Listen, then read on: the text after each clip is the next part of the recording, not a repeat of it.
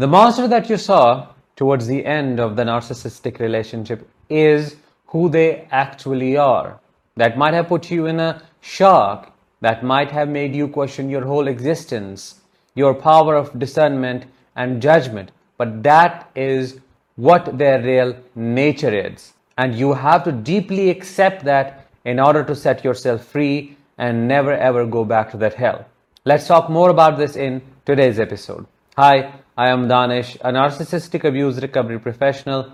Today's episode is all about understanding and accepting that the monstrous side you saw to the narcissist is actually their real personality. If that sounds interesting enough and you're eager to learn with me, please make sure to subscribe because your subscription helps spread awareness about narcissistic abuse. When we talk about the ending of a narcissistic relationship, it does not necessarily refer to that time when you separate from the narcissist physically, when you leave them, they leave you, and everything falls apart. Ending in a narcissistic relationship starts with the discard phase. While you're still with the narcissist, but you are going through the process of being discarded. And this discard phase begins with the emotional discard, when the narcissist becomes extremely cold towards you. They treat you like a piece of furniture, as I always say. They treat you like an object. They give you stonewalling. They give you extreme form of silent treatment. They see you as a ghost. They live with you, but they see through you. Seeing through you in this context means the narcissist doesn't even acknowledge your presence. They treat you like a non-entity, a person they do not have anything to do with. They may openly cheat on you at this point. They may be extremely abusive, and every single time you try to reconcile out of being trauma bonded, out of being gaslit and convinced that you are the crazy one, they reject you, throw you away, make you feel so ashamed of yourself for being so needy. Because every time you bring up the possibility of giving this relationship one more chance, they turn away and just say, I have given it enough time. You have wasted enough years of mine. I am not willing to do that anymore. It's my decision. You're not responding my boundaries, this, that, and the other. What I'm trying to say is it's extremely dehumanizing at this point. You send them long paragraphs explaining why it was your fault and what you're willing to do next and why they should give you one more chance, and all you get back is those one-liners. Nothing emotional at all. You feel like you are interacting with a rock, and that makes it even worse for you because you can't believe that you used to share a bed with this person. You used to live your life with them. You thought they are going to be a part of your family. You can't believe they can be this cold.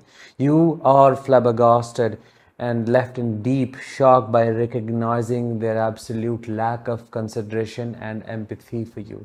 You do not see any human element, and that makes you cry your soul out because you do not know how to reach out when you're trying everything in your capacity to shake them up, to wake them up.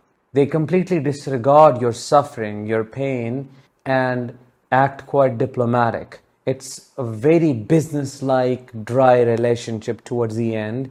If there are assets involved, they'll try to take most of it. If there are children involved, they will try to take most of the custody. If they want to control you through them, or if they want to punish you through them, or they leave you completely like a shell of yours, a shell of your former self, and you are not able to recognize yourself anymore.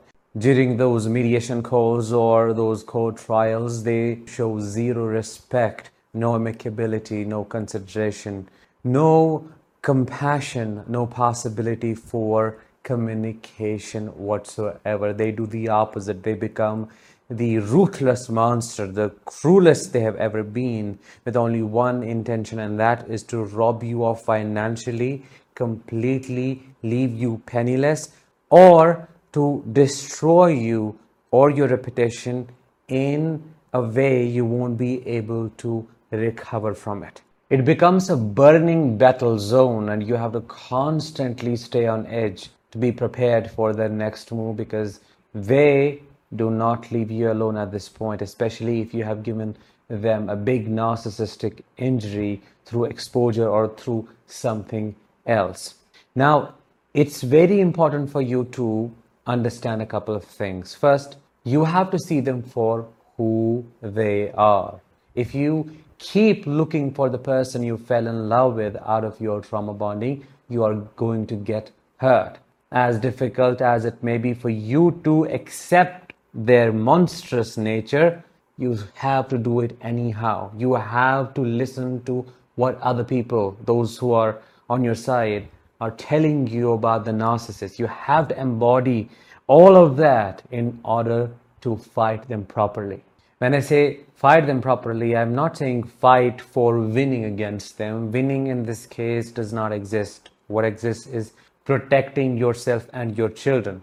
If you do not take care of your emotions, your internal struggles, trauma bonding, cognitive dissonance, high or extreme heavy emotional dysregulation, you're always going to lose because they will use that reactivity against you. It's only when you're able to take care of your internal struggles, you will become capable of handling the external struggles in a far more better way. Because think about this, if you're regulated and if you're able to think through things, decide, plan, strategize, you will also be capable of studying the narcissist's moves, understanding how you can use their nature against them, and always be a step ahead with one motive, and that is, as I said earlier, to protect yourself, to protect your assets, your hard-earned money, the sanity of your children, their life, because ultimately if the narcissist ends up getting